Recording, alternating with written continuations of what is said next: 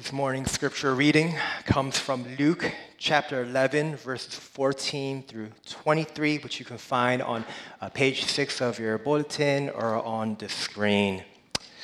Jesus was driving out a demon that was mute. When the demon left, the man who had been mute spoke, and the crowd was amazed.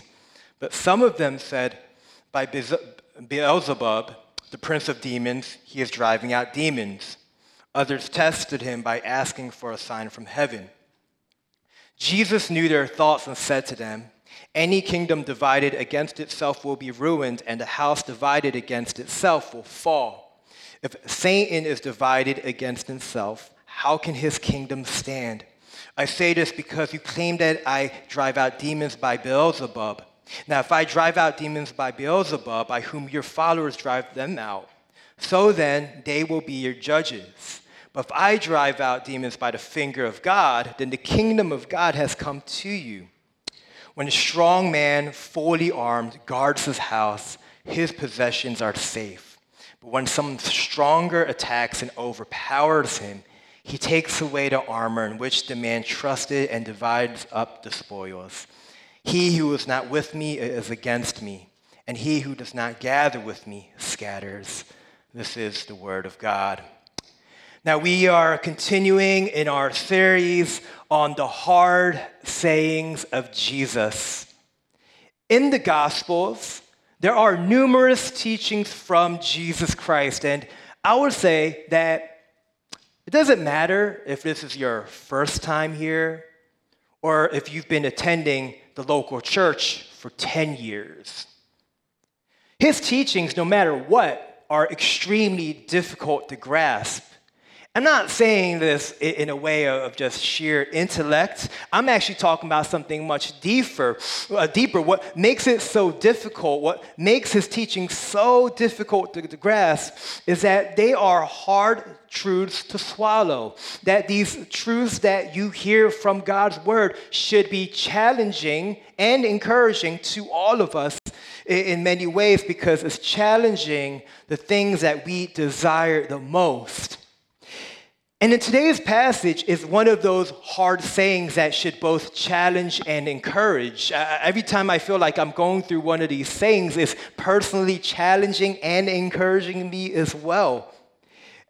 And the question we want to ask, and the verse that we're referring to in terms of this hard saying, is what does Jesus really mean when he says that a house divided against itself will fall?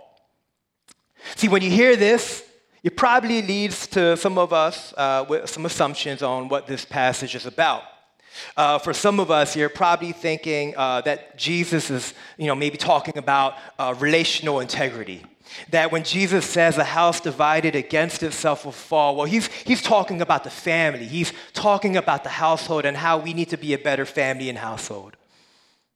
For some of us, as you reflect on this verse and this saying, you may even be thinking that this is pertaining to faith and how it intersects with politics, right? Even Abraham Lincoln, he actually derived one of his most famous speeches regarding the issue of slavery on this verse alone. For some of us, you're thinking that this is all about, Christian ethics. How believers aren't meant to be divided in values, and how you and we need to be better Christians in this world. And, some of these assumptions are, pretty applicable, and they might not be, false, but what we're going to see that this passage is essentially talking about something far greater, and what he is talking about is the power of the gospel and how the gospel calls us to radical change. So I have 3 points for our time today. First, our need for change. Secondly, our hope for change. And finally, the power for change. Our need, our hope, and the power. Let's dive right in. Our first point, our need. Look at verse 14 with me. Jesus was driving out a demon that was mute. When the demon left, the man who had been mute spoke, and the crowd was amazed. Now, Jesus Christ is in his public ministry, and right now we see that he's performing a healing miracle in front of the crowds. Now, this was a significant moment in his ministry. We know this because we see this in the Synoptic Gospels. We see this in the book of Matthew, the book of Mark, and the book of Luke. But what I want to highlight that is significant, not necessarily because of the act in itself, but what he is actually trying to convey to the crowds.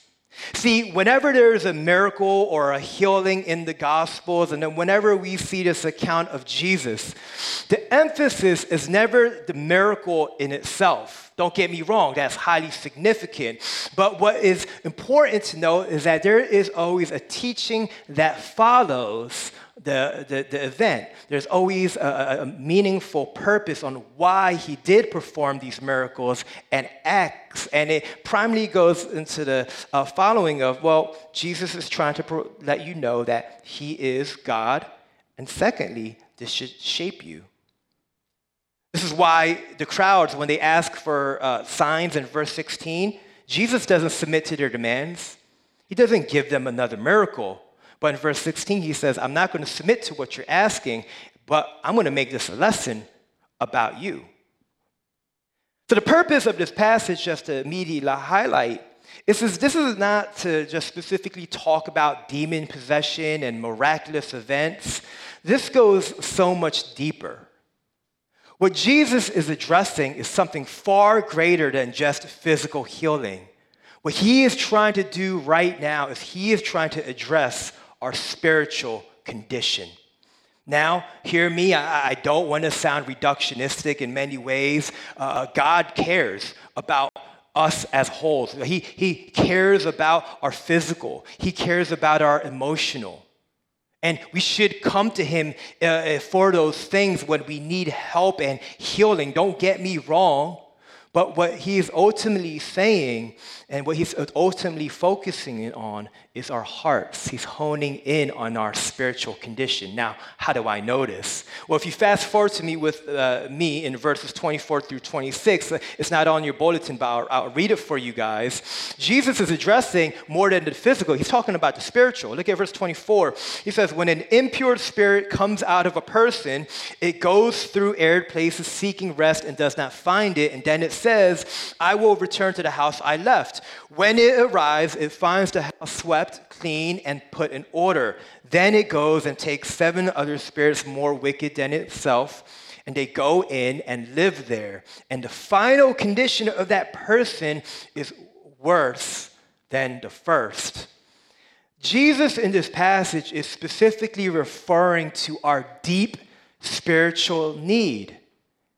A few observations when I look at this. Number one, when you see verse 24, it says that if the love of God does not consume us, then something outside of God will.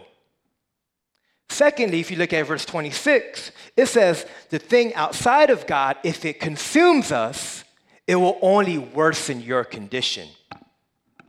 And that's what Jesus is addressing to the crowds right now. His biggest concern is far greater than you can probably imagine. The biggest concern that he has for your life right now, like at this moment, if you are here in this building or if you are watching on the live stream, his biggest concern for you is your spiritual condition.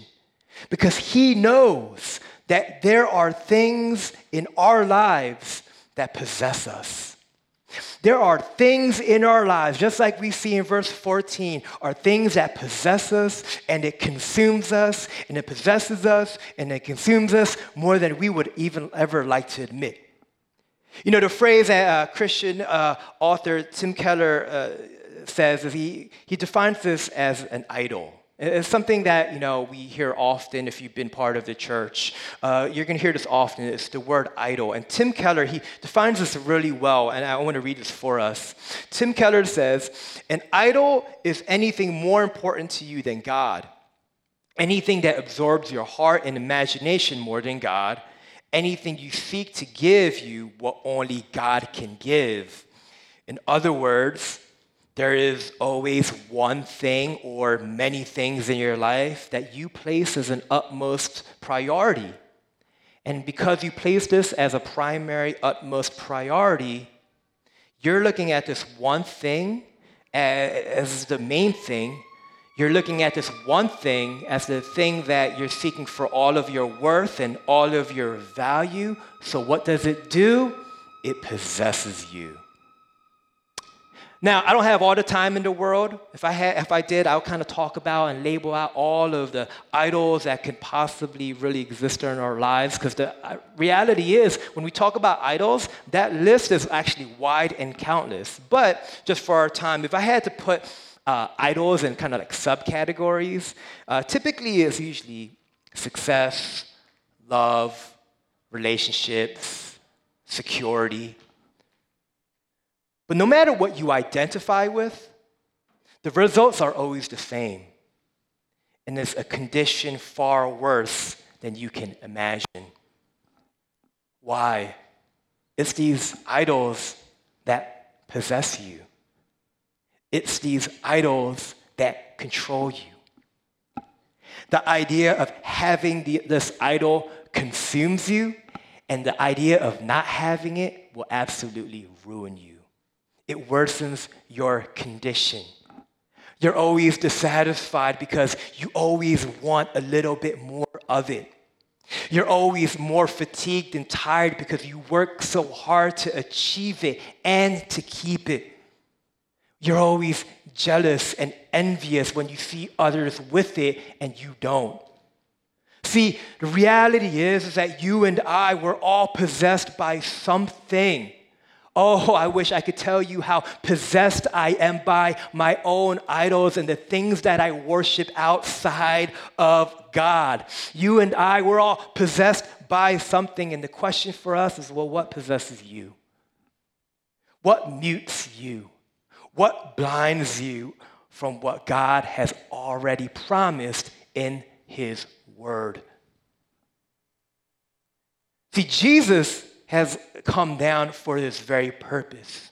The purpose and the reason for Jesus' life and his ministry is to change us from this spiritual enslavement to these things that were never meant to fulfill you, so that you can, in him, experience a greater identity, a greater confidence, and a greater joy, because all of your worth and your value is something that is everlasting and ever so good. And he comes down because he wants to do this for you and I. He does this for you and I because he knows that we can't do it ourselves. And that is the great reality, friends, that we can't do it ourselves. When we talk about our idols and when we talk about, I want to change from the things that consume me. I don't want to be possessed no more, Brian. The most difficult part about this reality of our idols and its possession is that we can't do anything on our own to actually change it. All of those methods, all of those practices, all of that good advice that you're hearing, none of this can change a heart that idolizes. Well, what can? This leads us to our second point, our hope for change. Look at verse 17 and 18 with me. Any kingdom divided against itself will be ruined, and a house divided against itself will fall. If Satan is divided against himself, well, how can this kingdom stand? I say this because you claim that I drive out demons by Beelzebub. What Jesus is now doing is he's addressing the crowds that's saying that he's driving out demons by Beelzebub. And what Jesus is essentially saying is like, that is absolutely absurd. Your statement, that this idea that I'm driving out demons by your people is absolutely whack. See, Jesus, what he then begins to say is, he begins to argue to the Pharisees very logically. What does he say? He says it can't be the case because a kingdom, when it's cross-purposed within itself, it always falls. He's saying whenever you see a household kind of like driven by fights and inside brokenness, it's always going to tear itself apart. Like if Jesus was on the same team as Satan, why would Satan cast himself out? So he's saying, no, that doesn't make sense. That's why in verse 19 he continues, he says, now if I drive out demons by Beelzebub, by whom do your followers drive them out? So then they will be your judges. See, I want to highlight this just for a little bit because what Jesus is doing, he's saying something very, very, very nuanced. He is saying that during this time, there were many people that delivered people out of possession. In fact, when you look historically, Pharisees themselves, they were historically known to produce deliverance themselves. And when Jesus Christ says in verse 18 and 19, he's actually acknowledging, no, look, I'm not doing, we're separate. We're on different teams. But I am also acknowledging that this team also has the power to do the things that I can do in many ways. Right? So what is Jesus essentially trying to say in this passage? What's his main point? He's essentially saying that there are many religions and philosophies that kind of talk about how to change and how to help you with problems. There are sources of power and philosophies and religions all throughout. I mean, their reality is there's multiple ways to change, but what Jesus is essentially saying is, where are you getting it from? What are you trusting in? What do you look towards to? And in the same way, where do you run towards for ultimate help?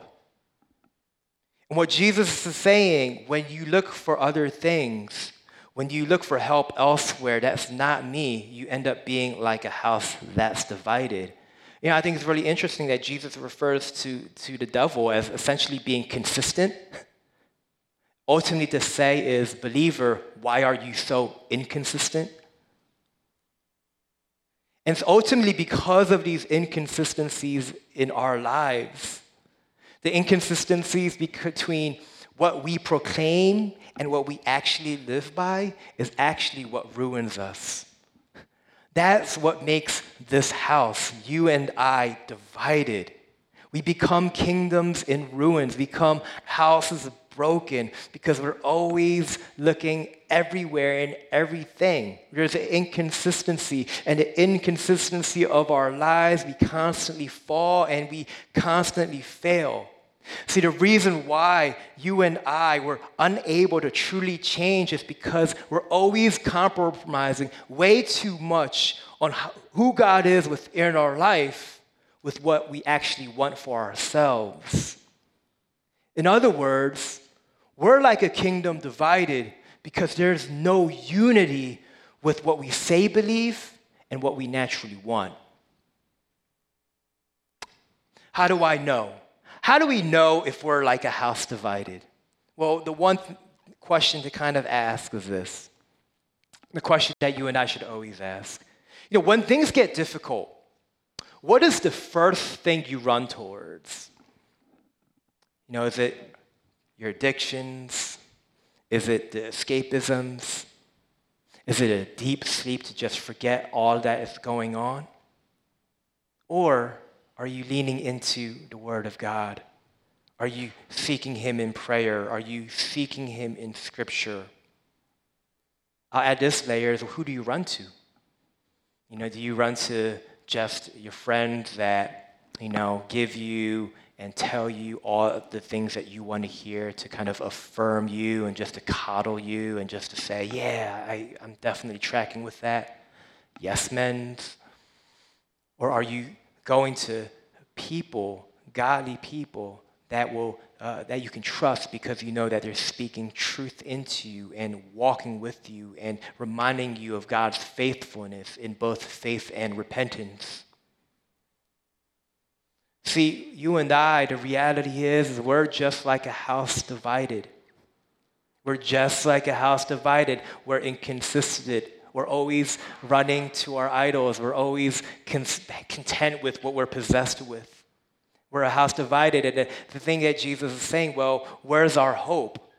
That there is a great hope. Look at verse 20. It tells us, Jesus says, but if I drive out demons by the finger of God, then the kingdom of God has come upon you.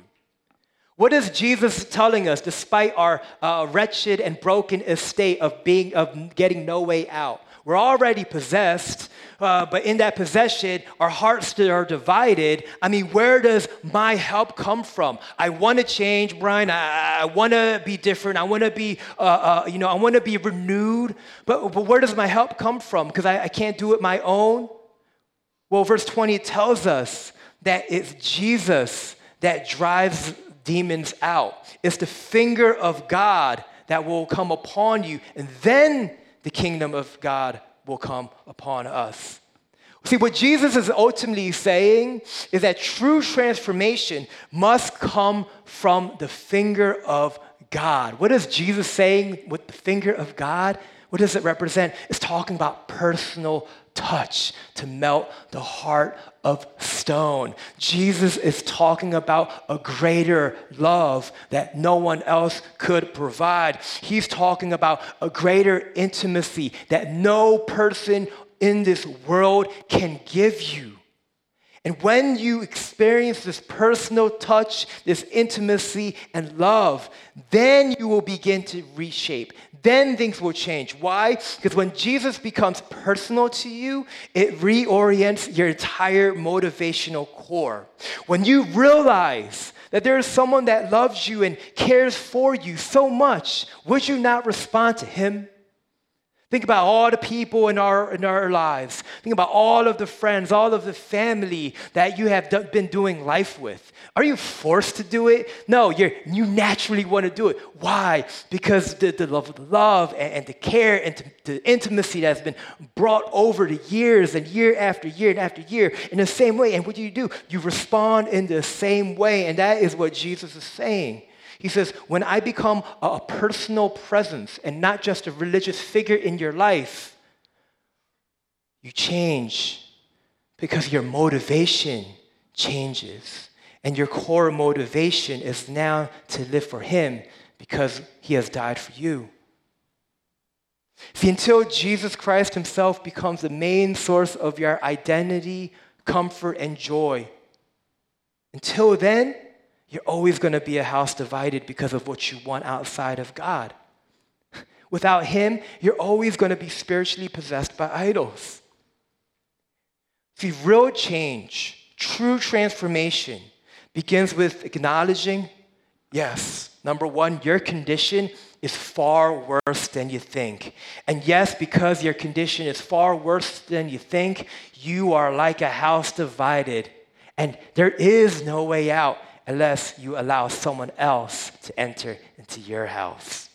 And that leads us to our final point, the power for change. Look at verse 21 and 22 with me.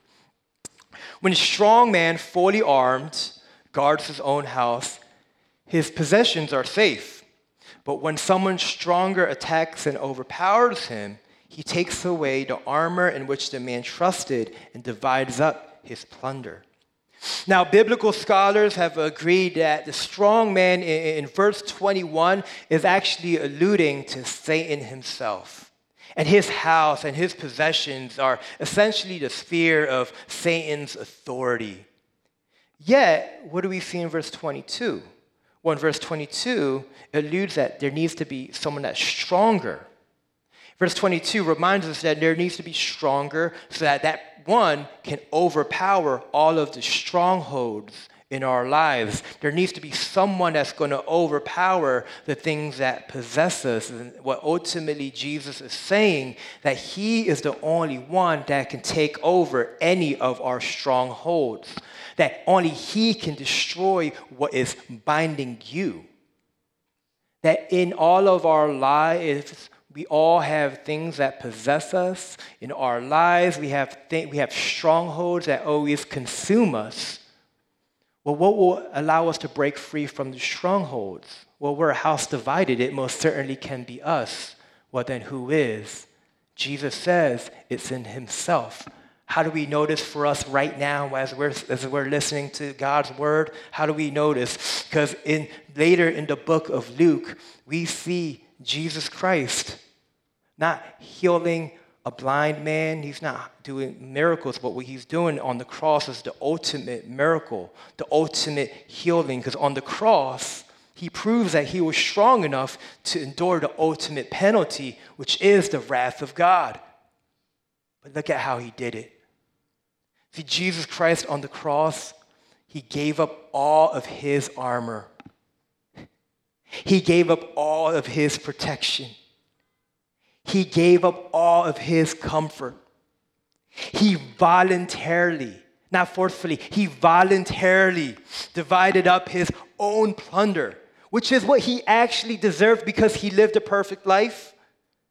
He gave it all up so that we could be declared righteous in his eyes, and that we can receive the treasures of his kingdom, and that we would now have access to the Father. In other words, Christ was divided in every shape and form so that you and I can be united to him.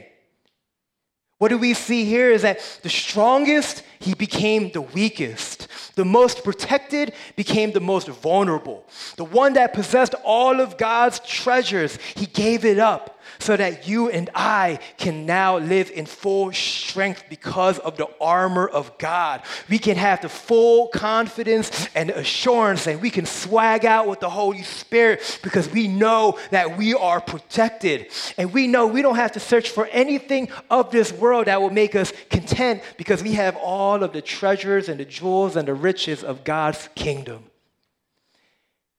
And when you realize that that's what he did for you, you will want to do everything to live for him. Change. That's why in verse 23 he says, "He who is not with me is against me, and he who does not gather with me scatters." Now, what does Jesus mean by saying this? This is what Jesus is saying. He's saying, I'm doing all of these things for you. Look at the cross.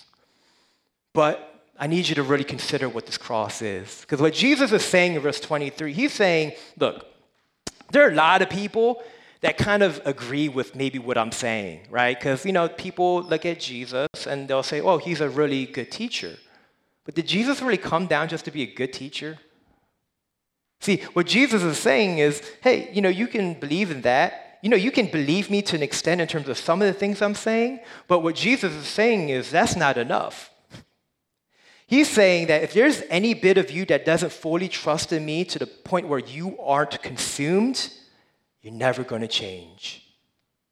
In other words, if you really seek change from your old ways, if you want to be less possessed, you need to be possessed by something else. Right? Now, I know that sounds weird, right? And this is not like me pertaining to like spooky season. But what I'm trying to say is, not to be possessed by something, well, you need to be possessed by something else. I'll say it in a different way. If you want to be less possessed by something, you need to be controlled by someone else. If you want to be less possessed by someone, if you want to be less divided, well, you need to be overwhelmed and you need to be united by my word. See, that you'll be more consumed, more controlled, and filled by the gospel rather than possessed, manipulated, and enslaved to what we idolize. What it means to be a Christian is to be possessed and to be controlled by him and nothing else. See, the gospel reminds us that our call to change has nothing to do with working for our acceptance and achieving to obtain his love. See, the gospel reminds us that it's because we are accepted, because we are loved, it gives you a whole new motivational core to change. And that, my friends, is my hope and my prayer for all of us. What's the point if we just come to church every Sunday and we try to do good things and we try to do religious things and so forth and all of that? I mean, that's cool and all, and I'm sure it's helpful in some ways, but is that life transforming? Is that transformation for you? Are you moved? Are you convicted by a true hope and a true joy that you can only find in the gospel? And that is my hope and my prayer for everyone here right now. If this is you watching on the live stream for the very first time, or if you're in this room right now, wherever you are, There is a greater hope and a greater joy in the gospel, and no other idol of this world can do such things. Because what this passage tells us is that it possesses you and it will divide you from all things that is true. And our only hope, our only access is because of Jesus Christ. So let him in. My hope and my prayer is that you will let him into your house. You know, when we think about the idea of, letting people into our houses, it's one of those things where, you're not going to just let anyone in, right? You're not going to give anyone, keys and, some stranger, so you come right in. But in time, right, on the other side, when you get to know someone, right, you become a friend with someone and then you get really close with that person, if you become more trusting, eventually you'll probably say, well, if you're trusting, you say, well, here's my access code, here's my keys. You can come by anytime you want. You can sit on my couch. You can eat all of my snacks, whatever you want, right? But what I mean by that, it takes time, right? There's a process into that. But what happens is in time, in a greater relationship, you let that person into your house because there's a greater trust. And what I'm trying to say is in the same way, my prayer and my hope is that you will begin to let him in. Let him challenge you. Let his words, make you think differently about who you are. And let that give you a greater access, a greater joy, a greater hope. See, without someone saving us from the outside in, our hearts will always be divided against itself. And the reality is that you will fall. So let Christ in. And let that be the beginning of true, radical change. Would you join me in prayer?